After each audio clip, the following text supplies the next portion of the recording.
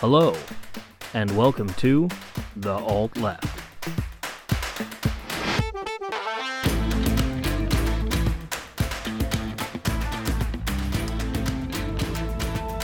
Welcome back, everyone, for a fun episode of The Alt Left. This one, we are taking another week off because, I don't know, Matt sucks. He's decided having children is somehow important to his life. I don't know why kids aren't that important. Yeah, I want to be a good dad. Dude, my dad was terrible. Look how amazing I turned out. And Kay's dad is great. And look how much he sucks.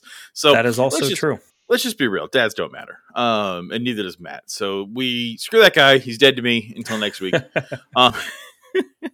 But yeah, so we're giving him another break off. I was actually a guest this last week on Between the Liars podcast. It's the podcast from Ryan, the libertarian we had on a little while back. So I joined him and a friend of his who's a writer on Toilet Paper USA, and we had a good debate about voting and immigration and dreamers and reality.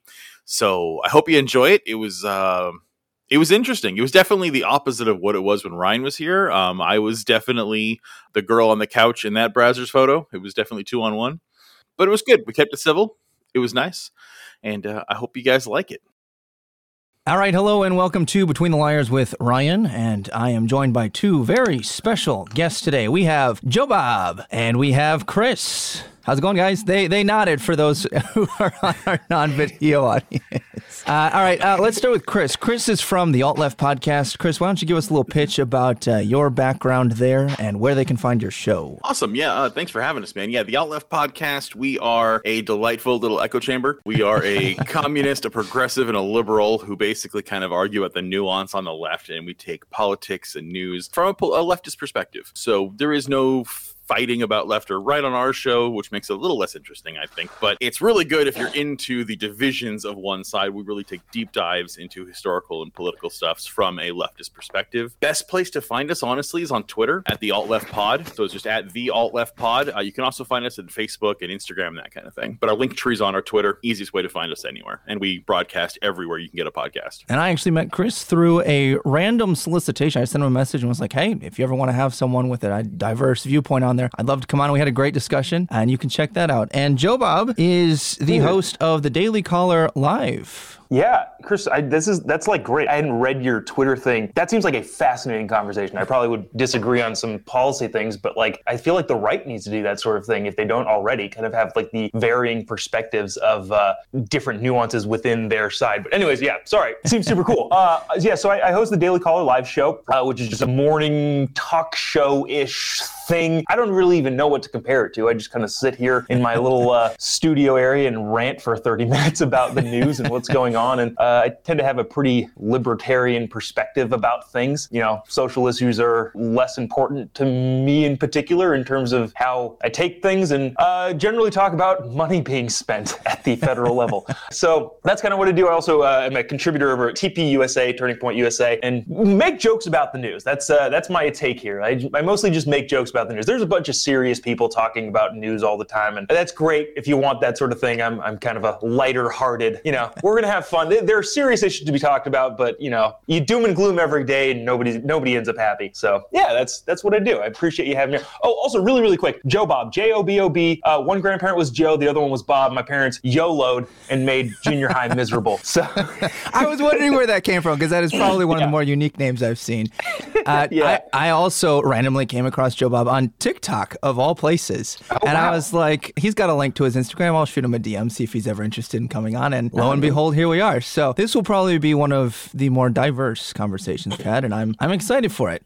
Today we're going to discuss more aspects of voting legislation, just like 2 episodes ago. They had a nice little sandwich of Josh and I took an easy week and just talked about what's wrong and what's good with college education. And now we're back to what we didn't get to cover for things with voting legislation, because they've had H.R. 1, the For the People Act, you've had the Freedom to Vote and John Lewis Writing Acts, Advancement Acts, which all of them are basically attempting to loosen or federalize voting regulations and rules. We're going to unpack some of the specifics, I think, and then we'll just kick it off with, I guess, a discussion question. So I'll kick it to you two. Recently, New York allowed their non-citizens to be able to vote in the local elections. Obviously, because of state and federal laws, they cannot vote for like your state legislator or the president, but they are allowing them to vote at the local level. And I'm curious if you guys think that that's a good or a bad idea. You want to take that first, Chris? Sure, why not? So my thing is, again, and Ryan said that perfectly. They do not get to elect federal politicians at all. This measure only applies, first of all, to legal residents that are permanent residents. These are people holding green cards. These are dreamers. My grandmother was one of these.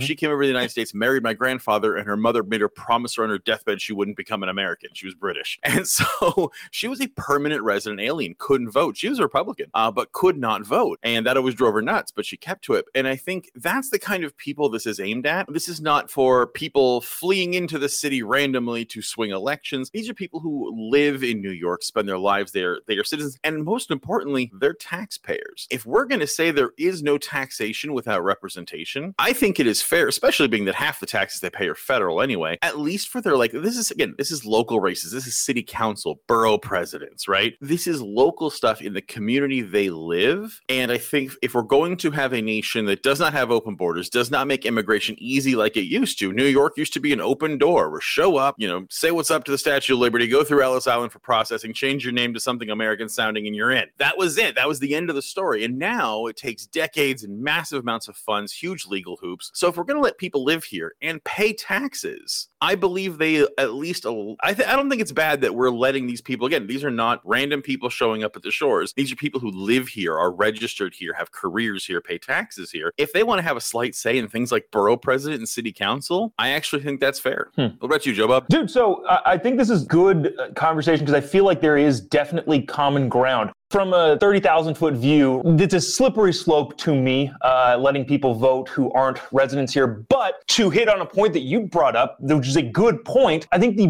bigger problem is how freaking long it takes for people to become citizens. There's a guy I go to church with who's from Uganda, hardworking dude, fantastic family. He's the type of person we want as an American citizen. It took him 17 years to get his wife and kids from Uganda to the United States. Now, regardless of your political background, and regardless of what he thinks, I probably disagree with him politically on things, but he is a hardworking contributor to society, and it took, again, 17 years to get his family here and become a citizen that can actually vote in our elections. So I think this seems like a very small band-aid to try and cover up a bigger problem that is the bureaucracy that slows down the immigration system in our country. Personally, I don't think this is a great idea because of where it could lead and all that sort of stuff. I understand the reasoning behind it, but I think if we fix the bigger problem that is the jumbled up bureaucratic nonsense that is the immigration system, which I think we can all agree should be fixed, then this isn't even really an issue because it's just not relevant, because people that have come here and are contributing to society can vote because they're citizens now, and because we welcome people that are going to come and contribute to the society that we all are trying to better constantly. So would you say that you would be in favor of something like people who come to this country, obviously, there's a background scan done, that kind of thing, make sure you're not some crazy serial killer, right? And you come in, you get a visa, and you spend a year or two naturalizing, working, getting ready to pass the citizen test, that you should just be kind of allowed through at that point, right? As long as you can pass the citizenship test and you can live here for a small amount of time, a year, 6 months, 2 years, whatever, and you work, you pay taxes, you're a responsible citizen, that should kind of open up an automatic pathway to citizenship. Because if that's the case, then I would be totally in favor of not having a measure like this. Yeah, well, if you're looking at it from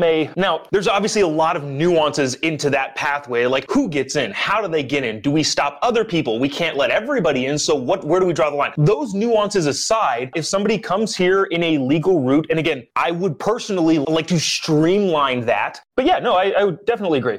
Come here, my dad's an immigrant, and I watched throughout my childhood him wrestle with the immigration system and finally be able to vote when I was in high school. He'd been here, since he was 6 or 7 years old. That's crazy. And again, regardless of the politics of people who are coming in to vote, if people are coming in the right and legal way, we are welcoming to them, and we always should be welcoming to them. And I don't think we should penalize people people who are doing it the right way by making it 15, 20, 30 years before they can become citizens and vote. So in that respect, yeah, like if we streamline that process, let people who are going to come in and work hard and contribute to our society work towards citizenship, yeah, this law seems unnecessary. Again, zoom out, the bigger picture feels like we agree on this, that the federal government needs to freaking do something about the immigration system and solidify it in a way that makes sense and isn't so bogged down by nonsense. This is great because all three of us overlap on the idea that it needs to be reformed. Yeah. I agree with Joe Bob that I think that the principle of allowing people to vote who are not citizens and they don't have that stake becomes problematic and can potentially lead to issues down the road, especially if it's allowing them to vote at, let's say, in the future, state, federal levels. I also think that it takes way too long to allow people to become citizens. If we reform that, then I think, again, this bill becomes redundant. The big issue with this specific one that I have is that they only have to be there for 30 days. Yeah. So to me, I think that undercuts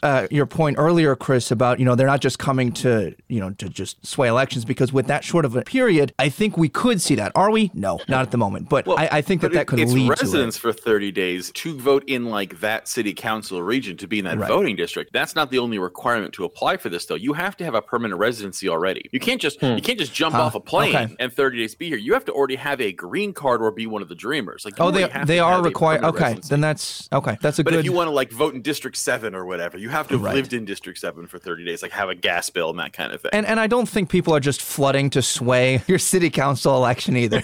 So, but what were you going to say earlier, Chris? I want to give that back to you. I was just going to ask Joe Bob had a. I wasn't expecting this much agreement from the three of us, so I guess that kind of led me on to something like the Dreamers. We're talking about people who have come here in good faith. I find a lot of pushback on. Again, the right is the one who holds back the Dreamers Act and stops Dreamers from being citizens. These are people who were born outside our borders, but have been here since they were in diapers and have spent their entire lives here. And again, these are people who have clean criminal records, people who are working, paying taxes, being responsible citizens. Why aren't we? I can't think of a better way. How do you have a more legitimate way of proving that you can exist in a society when you've spent your entire life there and kept your nose clean and done what you're supposed to do? Totally. Chris, I'm not sure which role you play with the progressive, the communist, and the liberal. Which one is it? I'm just curious. I'm the commie. I am as left as it gets, my friend. Mostly, actually, right now we're talking about the nuance, though. I have a couple right-wing beliefs. I got you. Okay. I was just curious. In terms of, DACA is put into place, a decade ago from the Obama administration, and it allows people who, like you say, are now labeled as dreamers. That, again, seems like a Band-Aid to a bigger problem. If you have everything legalized and you have everything streamlined, you don't have that DACA situation. One of my best friends, guy in my wedding, is a DACA kid. And again, watching him go through the process is absolutely insane. He is a contributor to society. He pays taxes. We don't really talk politics, so I don't really know where he stands on things, but a phenomenal dude who participates in the American experiment. That being said, it's my understanding, and if I remember correctly, this is 5 years ago, there was some legislation in the federal government in which the Trump administration had just pathway to citizenship for all the DACA people in return for higher border security, or quote unquote the wall. And if my memory serves me correct, I believe Pelosi shot it down. And this is now a political thing of it's easier to use DACA as a political weapon than to actually give them what they want. If that's the compromise made at the federal level of legalize all the DACA people, but also shore up the border and have a system that works, I'm inclined to be okay with that, just because we've gone, obviously this is a problem we don't want to have, but since we've kind of laxed everything the last, 30, 40 years, and we have this problem, if that's the compromise on the table, I'm inclined to accept that, again, with the trade-off being, people that are here and contributing to society, paying taxes, all that, fine, let them stay, but shut the thing down until we get some sort of regimented process that works. Does that answer your question, kind of? I guess my question is, why does it need a pound of flesh? Why do we need a compromise? Why do we need a caveat to allow people who have spent their lives here, who are tax-paying, contributing members of society? Why are we saying, well, okay, we will grant you citizenship if we get blank? Why does there need to be a sale? Why can't we do both, I guess, is my question mark, because pushing DACA forward to pathway for instant citizenship is a simple act of legislation. The Senate could pass it like that. It would be instantaneous. You could grant them citizenship, and we can also work on solving our border crisis. And I don't know why it always has to be one or the other. I think the left wants something and the right wants something. And in the same way that the left wouldn't just give the right money for a border wall, like they would probably not, the right wouldn't do the same for DACA because it's not their priority. But why don't they? Why doesn't the right want DACA? Because again, DACA sounds like perfect compromise of left and right. Like this is a legal, great pathway to good citizens. This isn't a flood of people who aren't Americanized, who haven't assimilated into the culture. These are people who spent their lives here. Like this seems like what the right should be dreaming about in terms of immigration. Chris, are you asking why is the federal government broken? That seems like a bigger question to me. Again, I don't think we're super far off. Sorry, quick little tangent. I think the polarized sides of the political aisle are so much more in agreement than obviously the media wants to give attention to, or some of your super extremes want to give attention to. But Chris, I would ask you, if that was on the table of like, all right, let's figure out this border situation, and people use the term the wall, but let's just say border security as a whole, so we're not having 175,000 people come across a month like we've had for the last year. In return, we make a pathway to citizenship for DACA kids. If that were on the table, would you accept that? It would depend. And again, I think there's a lot of nuance. Again, and we could spend 6 hours going into that, obviously. I know that's not what you're going for here. The problem is in terms of border security, well, what are we talking about? Because do I think that borders need to be regulated? Sure. That's fine. But border regulation left or right looks very different. Border regulation left is checkpoints and open access with security checkpoints, whereas right, it's a wall and concentration camps. And by the way, I know you're going to catch me in this one. Yes, Obama built those concentration camps, but I don't consider Obama a leftist. Oh, interesting. Obama is just a right-winger with a D slapped in front of his name. Obama deported more people than any president in U.S. history. A lot of things that are laid at the feet of Trump were things Obama did. But why does it need to be that? Because it's like, imagine I'm walking by your car and it's on fire and I'm holding a bucket of water that I'm not going to use anyway. And you're like, hey, would you mind pouring that on my engine block? My car's on fire. I'm like, okay, but you better buy me lunch. And it's like, I'd be happy to buy you lunch, but does it need to be a transaction? Can you just do it because it's easy and it's the right thing to do and costs you damn near nothing? One of the things that I think you're pointing out, Chris, is that, they're from like an ideological standpoint, like, sure, like we could do both. I think from the pragmatic application, what our government does or doesn't do, both parties want something. And if we're all in agreement here that the two issues here are, one, citizenship is difficult, and two, the border security needs to be tackled, then like I don't really know why we would need to separate those and why striking that type of a deal and saying, yes, we will pass both of these will be problematic. Like I know that from, just because they should be able to, sure, like I'd agree with you on that, but I think both parties don't want it. That's the thing. That does perpetuate this theatrics. Yes. It's theatrics. The Democrats don't actually give a shit about the DACA kids. The Democrats are doing it just to shut up their liberal base. Yeah. They don't actually care. And you think Donald Trump gave a shit about the DACA kids? No, Donald Trump wanted a wall, and he didn't even want a wall because he cared about the border. Just like Biden wanted his Build Back Better agenda, Trump wanted his wall. It's the same thing. It's an ego project to say I got something accomplished, and it was literally all you saw there with DACA and the border wall was a dick measuring contest between Pelosi and Trump. That's all it was. It highlights one of the key issues with our government is that you become an obstructionist because by principle you have to stop the other party. Chris, I think, again, we probably would agree immigration could get solved pretty dang easily. I think if you get smart people from both sides in a room for a week, you can solve it. But the political classes don't want to solve it. The people on the left want illegal immigration because they think they'll get votes in the future. And the people on the right, the big business and factory owners, want the cheap labor. It's bad all the way around. So, like, I think we'd probably be in pretty close agreement that if you put smart people, put 20 people on the left, 20 people on the right in a room for a week, they can figure it out. But so a wedge issue is never meant to be solved. Yeah. Okay. So it's meant to bring in votes. It's meant to bring in opposition votes. And I think you're completely right. From a principle standpoint, then, what do we think should be the determining factor for who gets to vote? Because you can apply this to felons, which will be our next question, or you can apply it to those voting in local elections. What do you both think should be the standard for someone to be able to vote? I think if we're going to force people to pay taxes, they get a right to vote. Okay. Joe Bob, what's your standard? Again, from a 30,000-foot standpoint,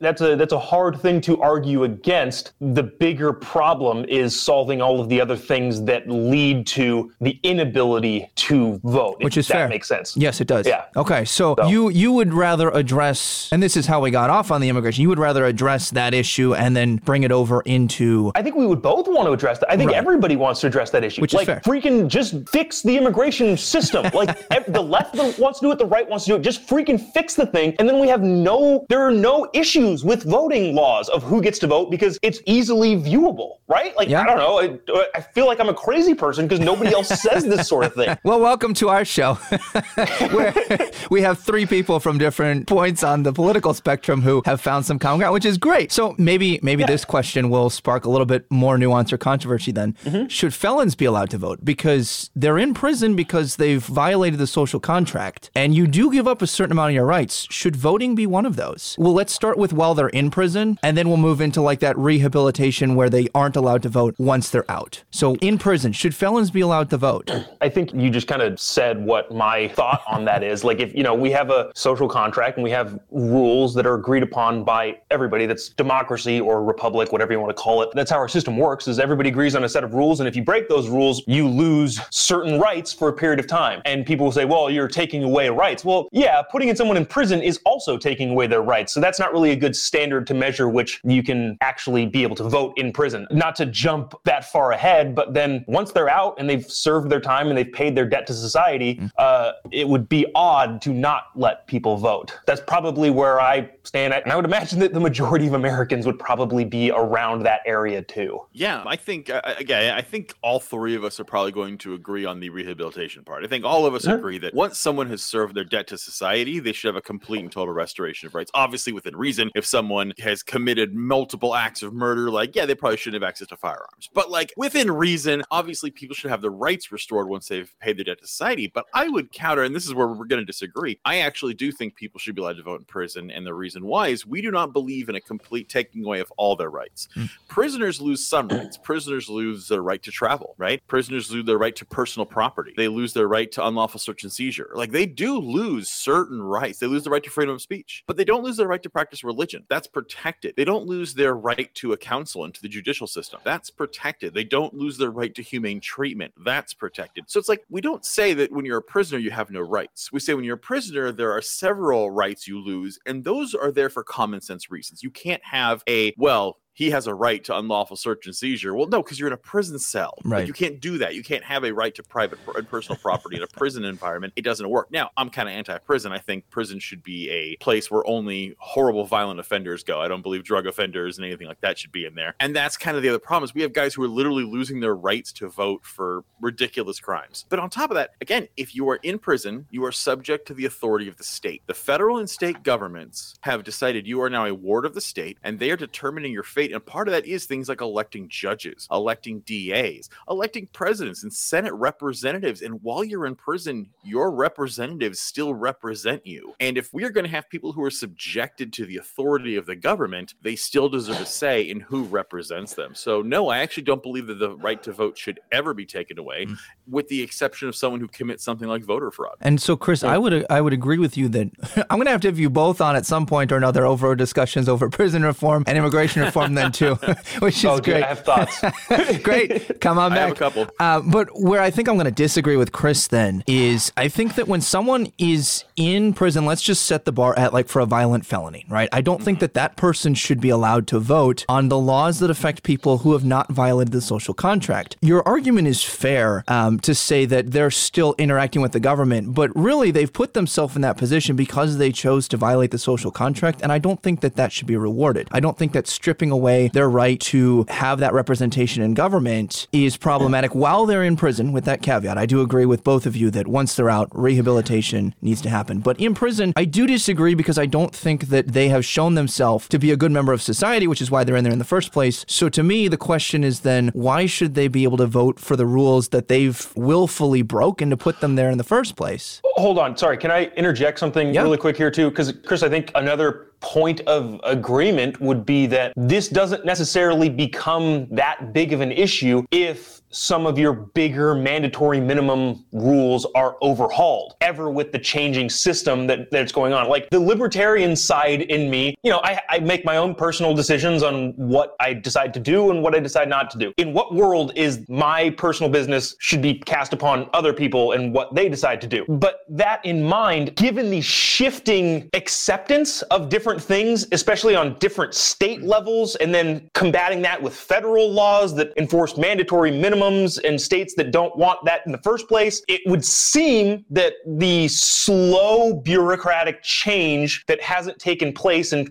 terms of prison reform would alleviate a lot of this argument again. Again, from a federal government gridlock, roadblocks, all that sort of stuff, that might be an agreement side there. Yeah. I think in terms of just like letting people vote while they're in prison, that it kind of just seems like you either think they should or you think they shouldn't. I happen to be on the side that, like, if you've broken the societal contract, probably not, shouldn't be able to vote there. That's not to say that I don't think prison reforms and mandatory minimums and sentencing can get a constant overhaul. Like, I think that should be constantly worked on. But again, it kind of just seems, like whether you think it's right or wrong. And I don't know. But I think a lot of it, these issues don't exist in a vacuum, right? And I think a lot of this is, what can you stomach? Because again, we stomach different impediments to our freedom all the time. Fire in a crowded theater, hate speech, that kind of thing, to the First Amendment, that kind of thing, right? But when it comes to taking away rights to things like vote, like for instance, again, no matter what, I think pretty much everyone should have a vote. But I could possibly stomach the loss of that in incarceration. That would be a give I could maybe do if we weren't running a prison police state. If we didn't have the largest prison population in the world, not just numbers, but also per capita, like that's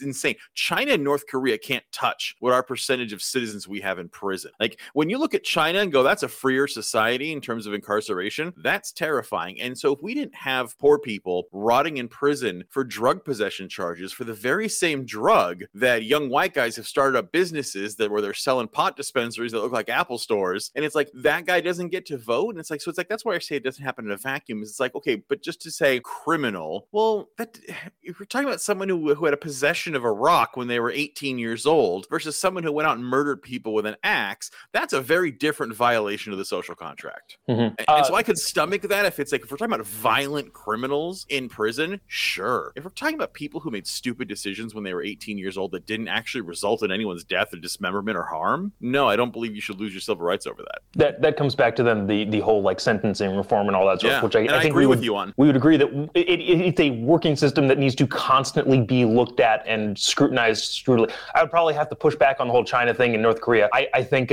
not to say that our numbers aren't big, but first thing I would say is, we've agreed on a set of laws, and if we need more prisons to put those people who have decided to break that contract in there, I don't have a problem with that. And two, we have no idea how many people in China or North Korea are in prison. It's kind of like the coronavirus thing. We have no idea how many people actually died, because I don't believe any of the numbers that they put out. Self-report with an incentive. I would agree. I think that, Chris, you've noted a weakness and a problem within the system. And I can agree with you there that it exists. And like, if it creates an incentive to imprison more people, then that has a weakness. But at the same time, like you mentioned, it doesn't exist in a vacuum. I think that the answer would be that these people still, when they are in prison, they're repaying their debt to society. To me, part of that debt repayment would come from the stripping away of this right in particular while they're in prison, especially for violent things. But I can also agree with you, Chris, about how we need reform on a lot of these things. Like, I don't think that there is the same weight to all crimes, because there's not, which is why they're going to have different sentences and they're going to have different repercussions depending on whether it's a felony or a misdemeanor, etc. Yeah, I think there's definitely some nuance we disagree on, but I think we agree on most of the major principles on that. Because most Americans agree on most things for the most part.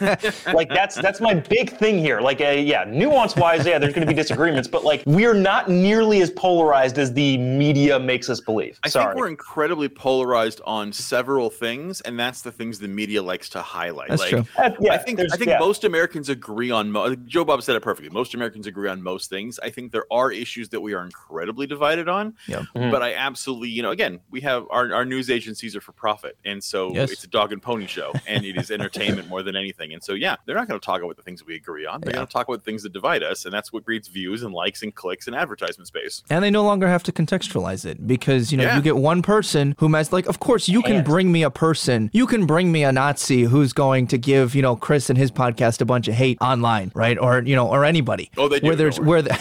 Where of course you can find outliers, but if you actually sit down and have conversations, I really do think you guys hit it on the head that you're gonna have more overlap overlap than most people initially believe. Go to check out their podcast for the disagreements that Chris and I did have. Absolutely. That was a good one. We're going to kind of touch on that again, because as we see states passing laws over their individual way that they'd like to conduct their elections, you've got different arguments for what is and is not problematic. So most recently, you've seen like Georgia has passed state voting laws, and Texas has had stuff on the table. To my knowledge, they haven't passed yet. But we kind of get into this idea of the states are suppressing votes has been the accusation, which is what led to the most recent bill that died on the Senate, which was trying to give the federal government control over state elections. So I'll just start broad. What do you guys think about the state voting laws versus federal voting laws, suppressing votes, going for voter security? What do you think? I think the only thing that matters in this country is that people believe the elections. Without people believing in the democracy that we have nothing. Now, and that's regardless who wins. Obviously, I have people who I would like to win, but regardless of who wins, the country will be more or less intact if people as a whole agree on the fact that the elections were fair and conducted fairly. In a country where nobody believes the elections, and this comes from both sides too. Hillary Clinton in 2016, I think a third of Democrats didn't believe Donald Trump's election. And then obviously you have the Trump thing going on with 2020 and still continuing. All that's to say is the only thing that actually matters is that people believe the elections. And that's where I tend to work back from of like, okay, well, if this happens, is that going to promote more belief in the election system, or is that going to decrease it? And so that's kind of where I start. I'm interested to hear, Chris, where you come from in terms of on the voting stuff that's going on. I think your argument earlier for DACA actually really applies. You know, kind of like this, like you were saying earlier about the New York non-citizen voting, that it's a Band-Aid and we need to fix the system. Voting has only become more reliable as time goes on, right? As the numbers get bigger and the bureaucracy gets larger, voting fraud only lessens as time goes on. And I think, sure, you know, here's the thing. I'm not opposed to voter IDs. Just kind of like, okay, you want people to vote, but you want there to be an overhaul of the immigration system. That's the bigger issue. Well, instead of saying everyone needs a voter ID, how about we overhaul the voter ID system? Why don't we simply make having a government ID easy to obtain in terms of time, not background check, but that's what the government does behind the scenes anyway. Yeah, fix the DMV. Yeah, make it easy on the citizen and make it free. I mean, you know, that's the thing is it's not that ID costs a huge amount of money, but to a poor person, it is an expense. I mean, I looked this up, that if depending on what state you live in, the combined cost of document fees, travel expenses, and waiting time range between $75 to $175. And to someone who's having trouble keeping their power bill on, that actually matters. And make it free. And it's like, if we can give free, easy to obtain government ID, I'm all for it. But as soon as you've put a hurdle between a person and obtaining that ID, well, this is poll taxes. I just have a question. So at what point, what is no longer a hurdle? Because I think that's the thing where people have to draw a line. Is then driving a car to a polling place a hurdle? And if that's the case, then say the government orders Ubers for everybody. Then is having the ability to order that Uber, quote unquote, a hurdle? Then you got to give some of that. And then if that's the case, like where do those, because there will always be, quote unquote, hurdles to doing anything, not just voting. So I guess I would wonder, where's the line when it comes to, quote unquote, hurdles to vote? There is, but that's why we allow things like absentee ballots. That's why soldiers who are stationed overseas get to vote absentee, because everyone can't make it in. There are people who are disabled who can't make it into a polling place. So it's like we already acknowledge that these hurdles exist and we work to counteract them. Hurdles to IDs exist. So yeah, let's fix the DMV and let's make getting identification free.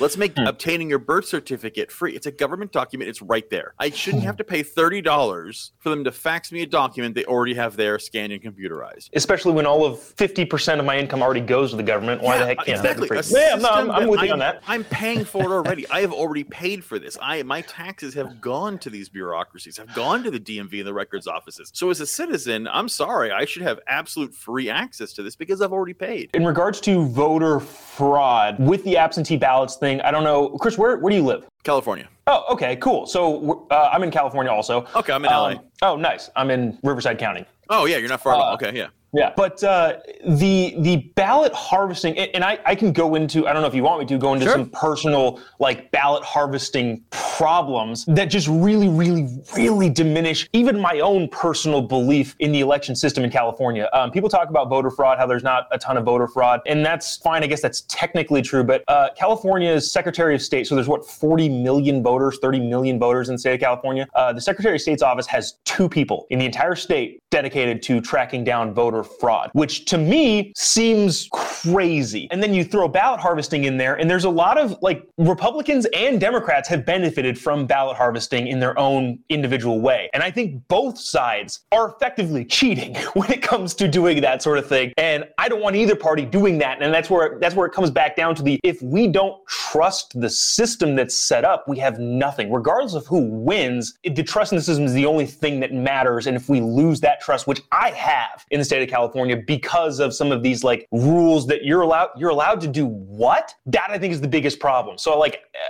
when it comes to the idea of, voter fraud isn't all that prevalent, it's like, yeah, kind of. Well, voter fraud for voter impersonation. Having a driver's license doesn't stop ballot harvesting. Mm-hmm. We're talking about having a picture ID. All that stops is voter impersonation. NYU Law did a huge study on this. Since 2000, there have been exactly 31, not even convictions, 31 credible allegations of voter impersonation. That's over 1 billion ballots. There's 31 allegations that have credibility. Yeah, and that's not even convictions. The conviction rate's much lower, but we're not going to go with that. We're going to go with no. This is something that someone of any credible state, a ballot official or an election official, has called into question. Where like, we do see a duplicate record, or we do see this signature didn't match. That's a credible allegation. So where I see the issue is that a lot of the Democratic Party and people who are in favor of things like, let's say, ballot harvesting or just ballot pushes, which is where like right now anybody can request an absentee, but what they're trying to push for in a lot of these newer legislation attempts is we just want to en masse send out paper ballots that people can send in. And what they're doing and what becomes fallacious is they say, well, currently status quo, we don't have evidence of voter fraud. So therefore, we can change how secure the election is and assume that it will not go up. And like Georgia has caught a lot of flack for answering legitimate concerns like what you mentioned, Chris, which was like, well, if you need a voter ID, not everybody can access one, which is true. And we also think that it's going to be true that you need that for security purposes. So like Georgia actually put in that law that they passed that they caught a lot of flack for, the state had to provide a voter ID for free to the citizens. And like to me, I feel like that answers both, right? And it answers both the issues of what is security and what is accessibility, and it balances the two because we are trying to balance the two there.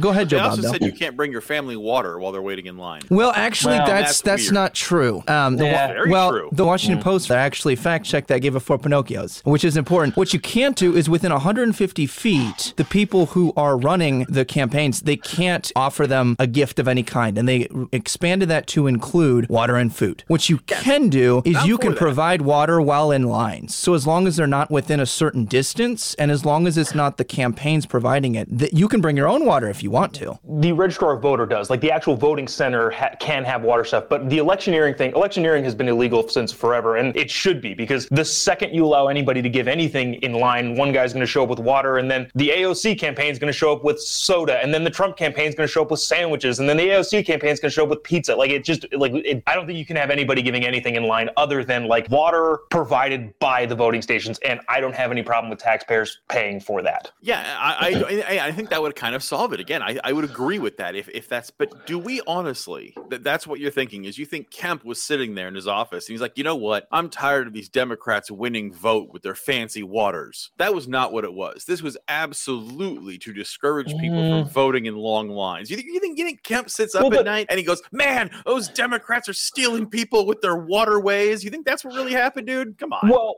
no, be realistic. But you also missed a part in the law that said like if the voting lines are longer than like 20 minutes, I forget specifically what it is, and maybe we could pull it up. Then the county registrar gets under scrutiny by the state registrar's office. So like with the idea that you can't give anybody else anything in line, there's also a huge push to not have long lines, which again I think is great. But it doesn't solve the problem because we still have the long lines. I feel like that comes as a result of what I think you would agree is a good thing. There's more people participating in the democratic process of voting. Yes, but then we need the democratic process to set up more polling places, and it's funny and that might be true. Polling places open longer hours in richer neighborhoods. Well, it might be true that at that point we do need more places for polling, but what these laws are attempting to address is the fact that you can't have lax security and still claim voter security. Like you need to balance the two. And what they did was they removed a lot of the extra polling places because it wasn't as secure and we didn't have the need post-COVID. Yeah, And they limited the hours 7 to 7 instead of like 24/7 drop boxes, which cannot be staffed by our understaffed,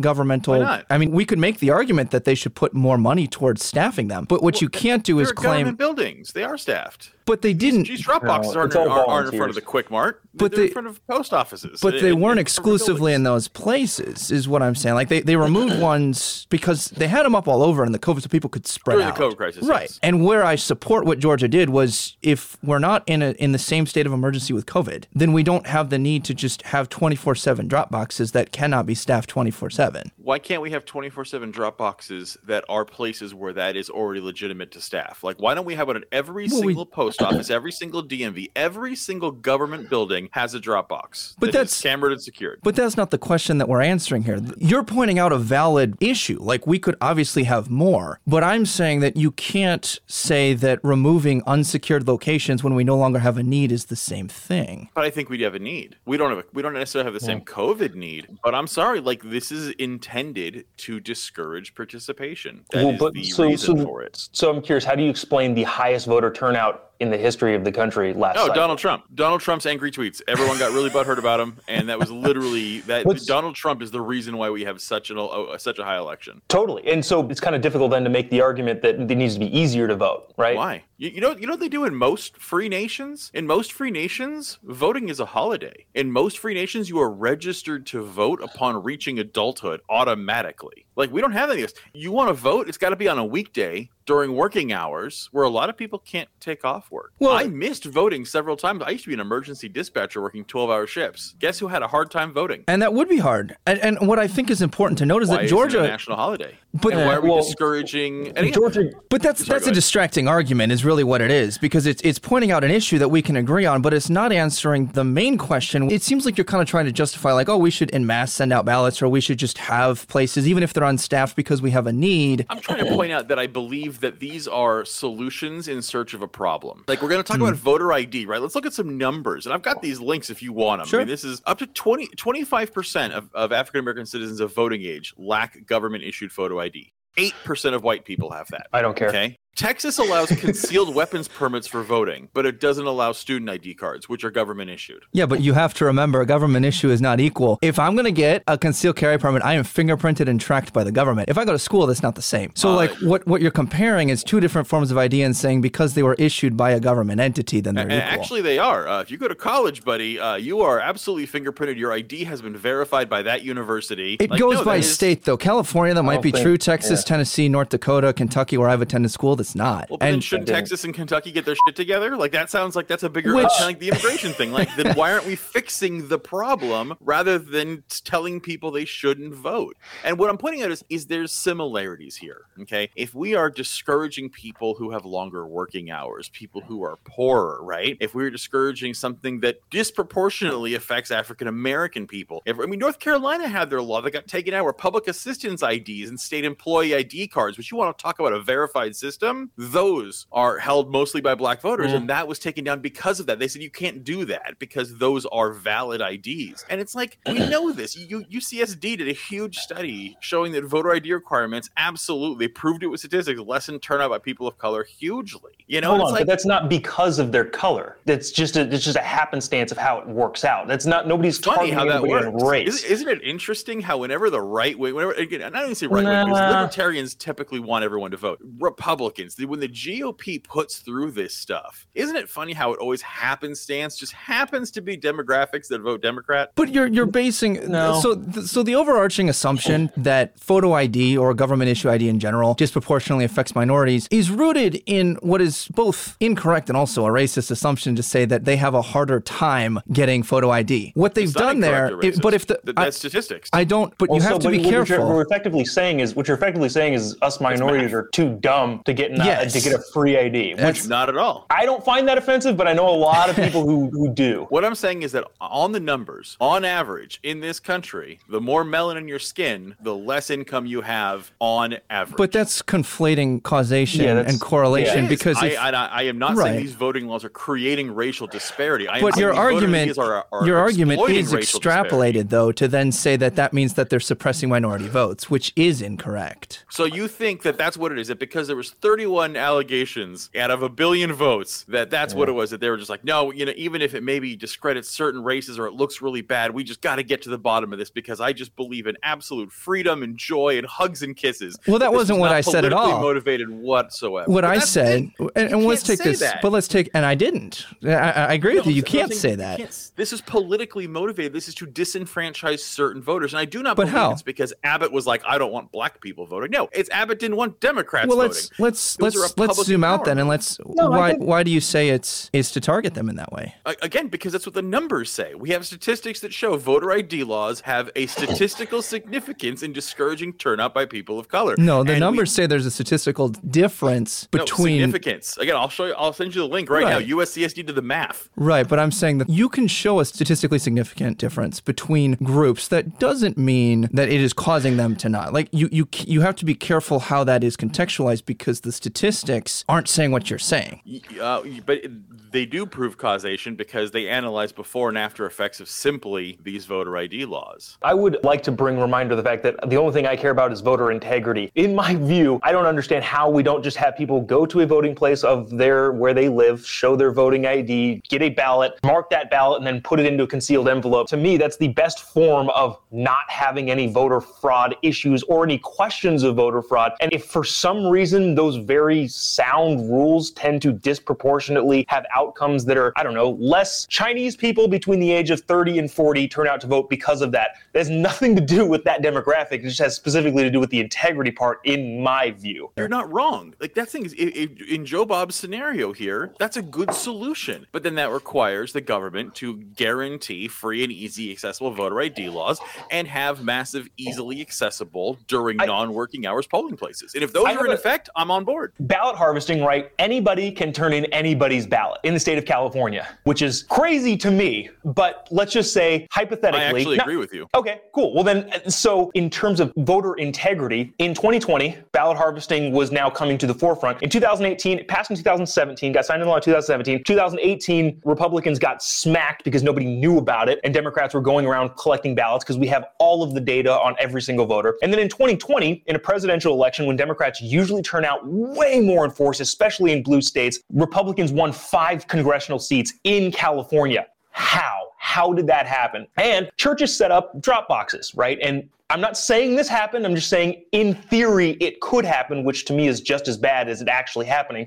They collect ballots and they have the data. They can cross-reference people's names and say, well, this person is a registered Republican. We're not going to open the ballot. We're not going to see, but they're a registered Republican. We're going to put them in this pile. And this person is a registered Democrat. We're going to put it in this pile. They take the Republican ballots, go to the ROV, turn those in. Then maybe, because the law says that they have to make a valid attempt, they go to Skid Row with the Democrat ballots, give some homeless guy $100 and says, please turn this into the registrar's office. Now, maybe those ballots get there, but also maybe they end up at the bottom of the LA River. That is a scenario that can actually happen in the state of California. And whether or not it does is irrelevant. It's the fact that it could happen diminishes the value of the election system, which, back to the beginning point, is the only thing that I think actually matters. People have to believe in the system. And if there are conceivable cracks in a lot of different cases, that's a problem on both sides. I don't want Republicans doing that. I don't want Democrats doing that. I don't want independents. I don't want libertarians. I don't want anybody doing that because it diminishes the value of our integrity in our elections. That's my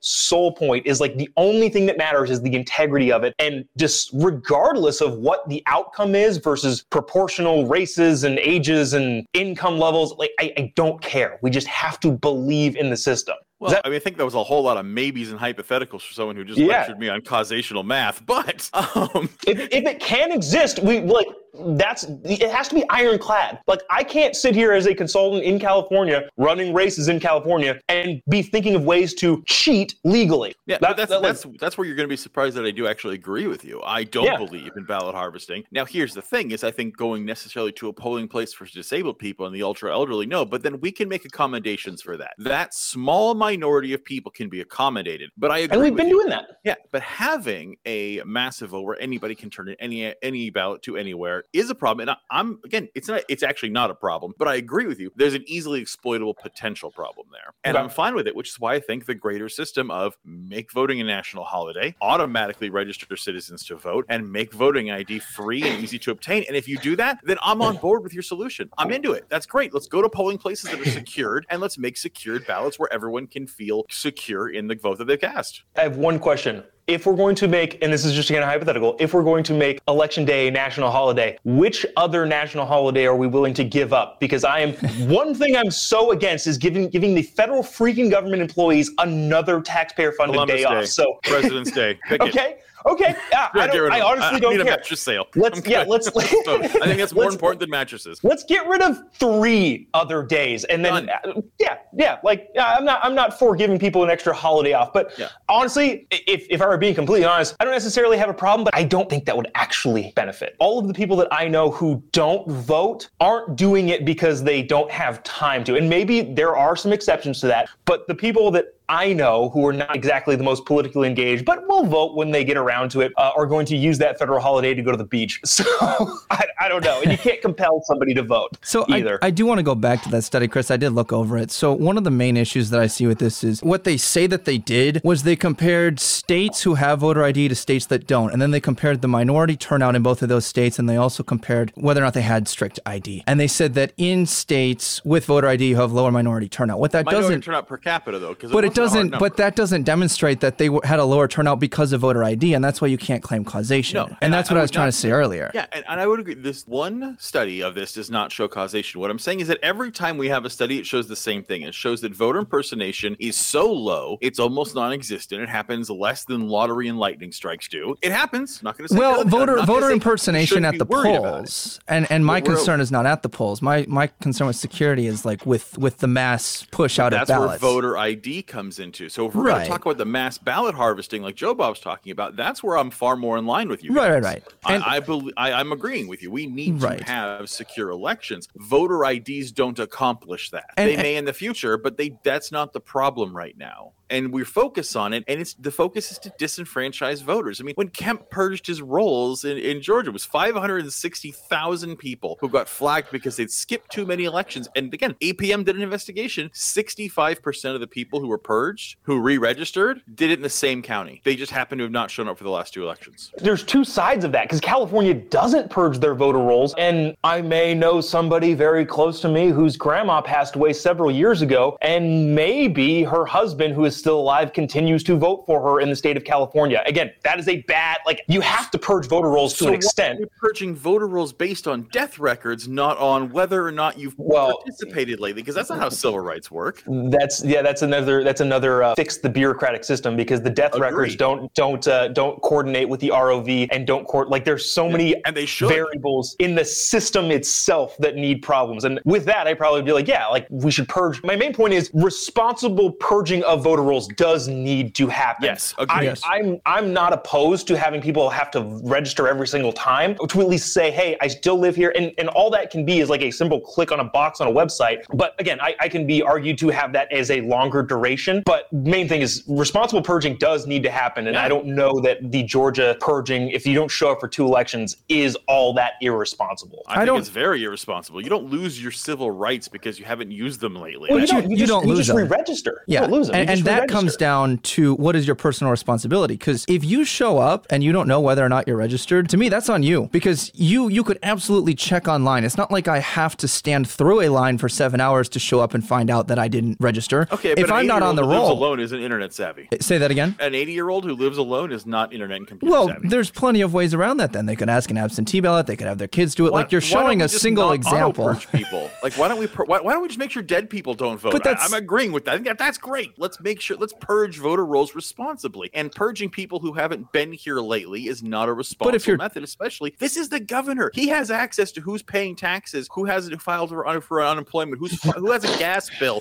who has left the county. Like they know this shit. It's like again, just like Joe Bob was saying. How about we fix some shit broken bureaucracy?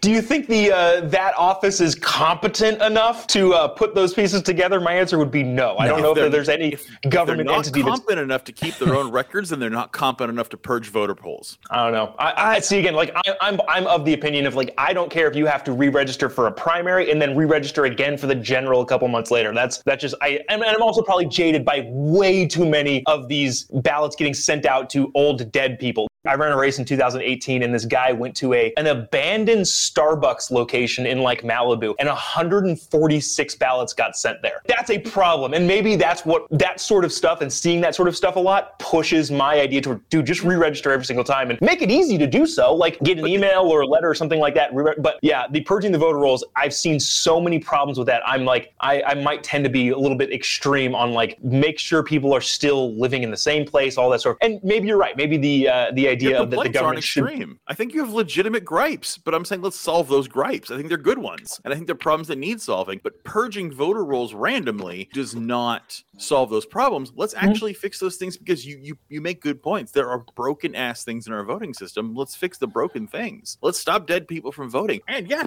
let's purge voter rolls, but let's purge voter rolls in a nonpartisan way and not of I don't like these people who haven't been here for 2 elections. Fuck them. Like no, that's a bad way to purge voter rolls. I'm sorry. I know. You're good. I apologize, man.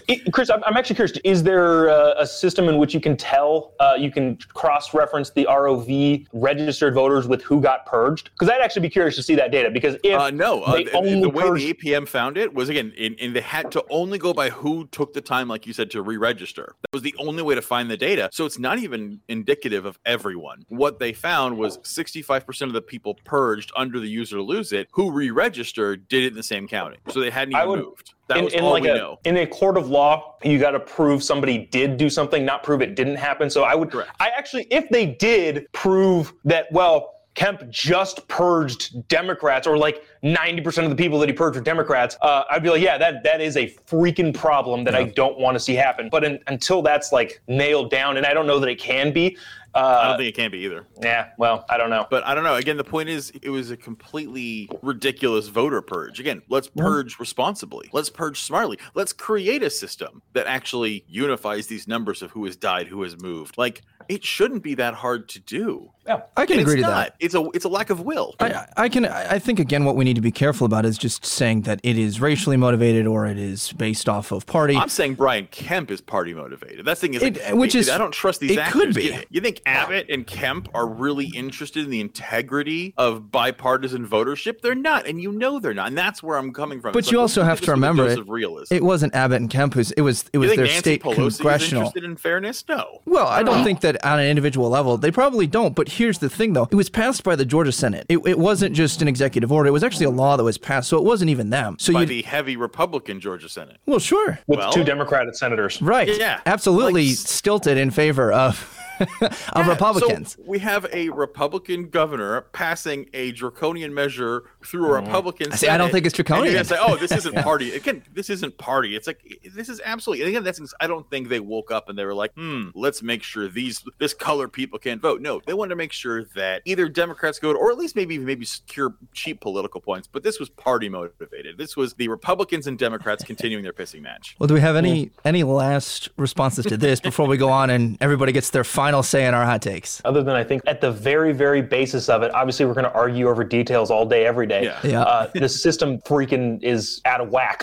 Maybe if we can solidify the system, then we can actually have nuanced conversations about the details. But the bottom line is that if the system is crazy, and we didn't even talk, in this context of voter ID, we didn't even consider the illegal immigration voting system, there's so many different variables that the system lets slip by. So if there's one common denominator there, it seems like, hey, let's fix the freaking system.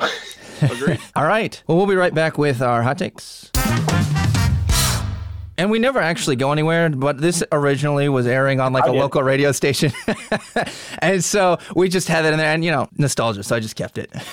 I like it. All right. So this is where we get our... Well, I won't have a chance to respond to anybody's thoughts. All right. So my first hot take is I'm really happy that we were able to find so much common ground and still have enough nuance to have a great debate and discussion over this. This was fun. I think my big takeaway from this is that the federal government and the state governments are all sorts of messed up. They make this more difficult than it needs to be on everything, whether it's voting or whether it's immigration. It's just overly complicated. However, my second hot take is going to be that I think that we need to be careful when we're claiming that something is racially motivated or party motivated. Again, going back to that study, if they wanted to say that these are obstacles and are causing lower turnout, then they need to account for not just a comparison of, a state with more voter ID had lower turnout per capita minority than one that didn't. They would actually need to go state by state and say, did those who didn't have a state-issued voter ID as a person of a specific race then have a harder time voting? And they don't account for that. So to me, the study is garbage, especially since most of the words in there are, we think, we infer, we're just double checking these things. They don't actually report what they're doing. So I have an issue when we're going to go through and claim that state laws trying to shore up security automatically means that they're racist or racially motivated, or in particular, the buzzword lately has been suppressing the vote. Lines are not suppressing the vote.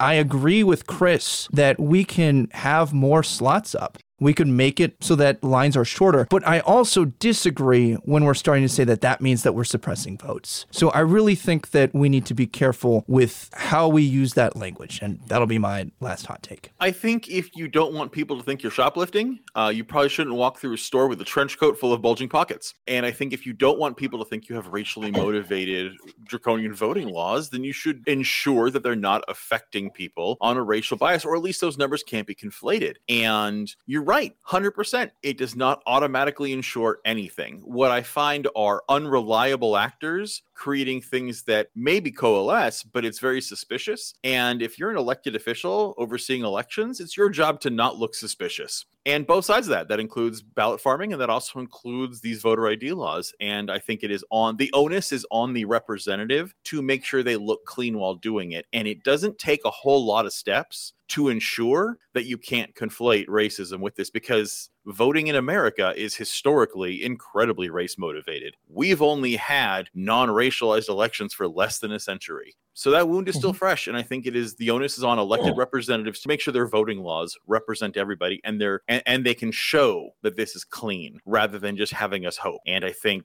this is all a system of a bad two-party system that neither party actually cares about the American voter. Yeah. Is this my turn? Do I do a hot take? Is my take currently warm? It has to be hot. Spicy.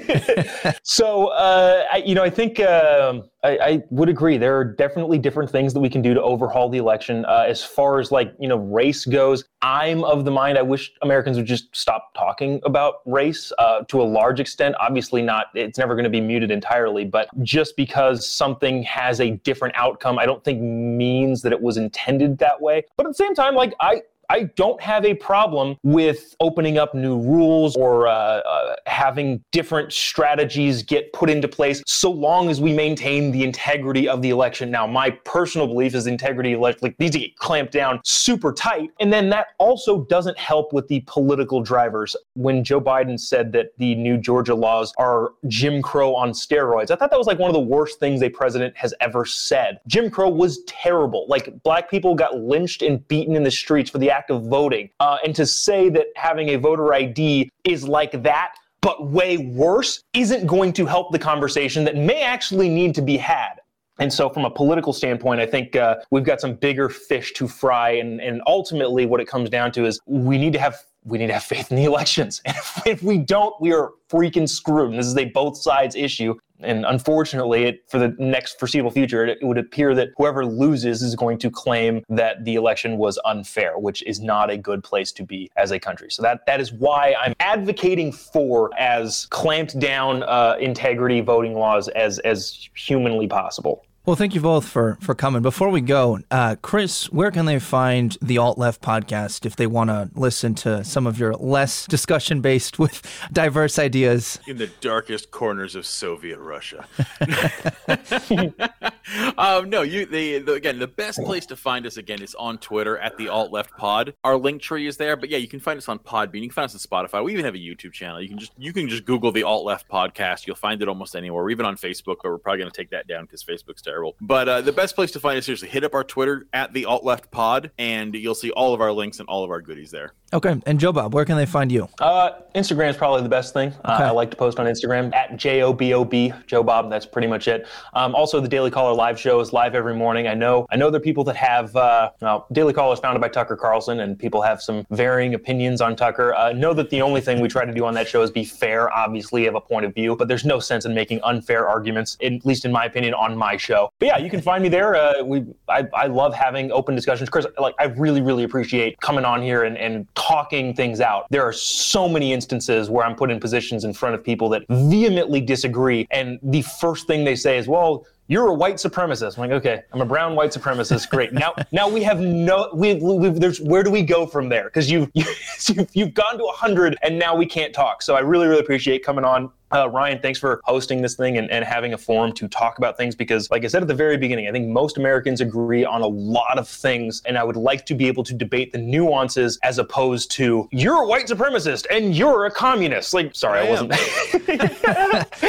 You know what I mean? You don't want to because at that point, all conversation is stunted, and that, I think, is the biggest problem. It's not who wins elections necessarily. It's the culture of the United States not being able to get along with their neighbor and talk about things in a coherent way. So, and divisiveness is what the two-party system wants. Yeah. All right. Well, I'm sure you find yourself somewhere between the liars. You can find us Between the Liars on Spotify, Apple, YouTube, Twitch, and Google Podcasts. Follow our social media to stay updated. We'll try to bring you more great guests and great discussion like this. Thank you, Chris and Joe Bob, for your contributions and the great discussion. We will absolutely have you back on in the near future. Goodbye for now. Can't wait.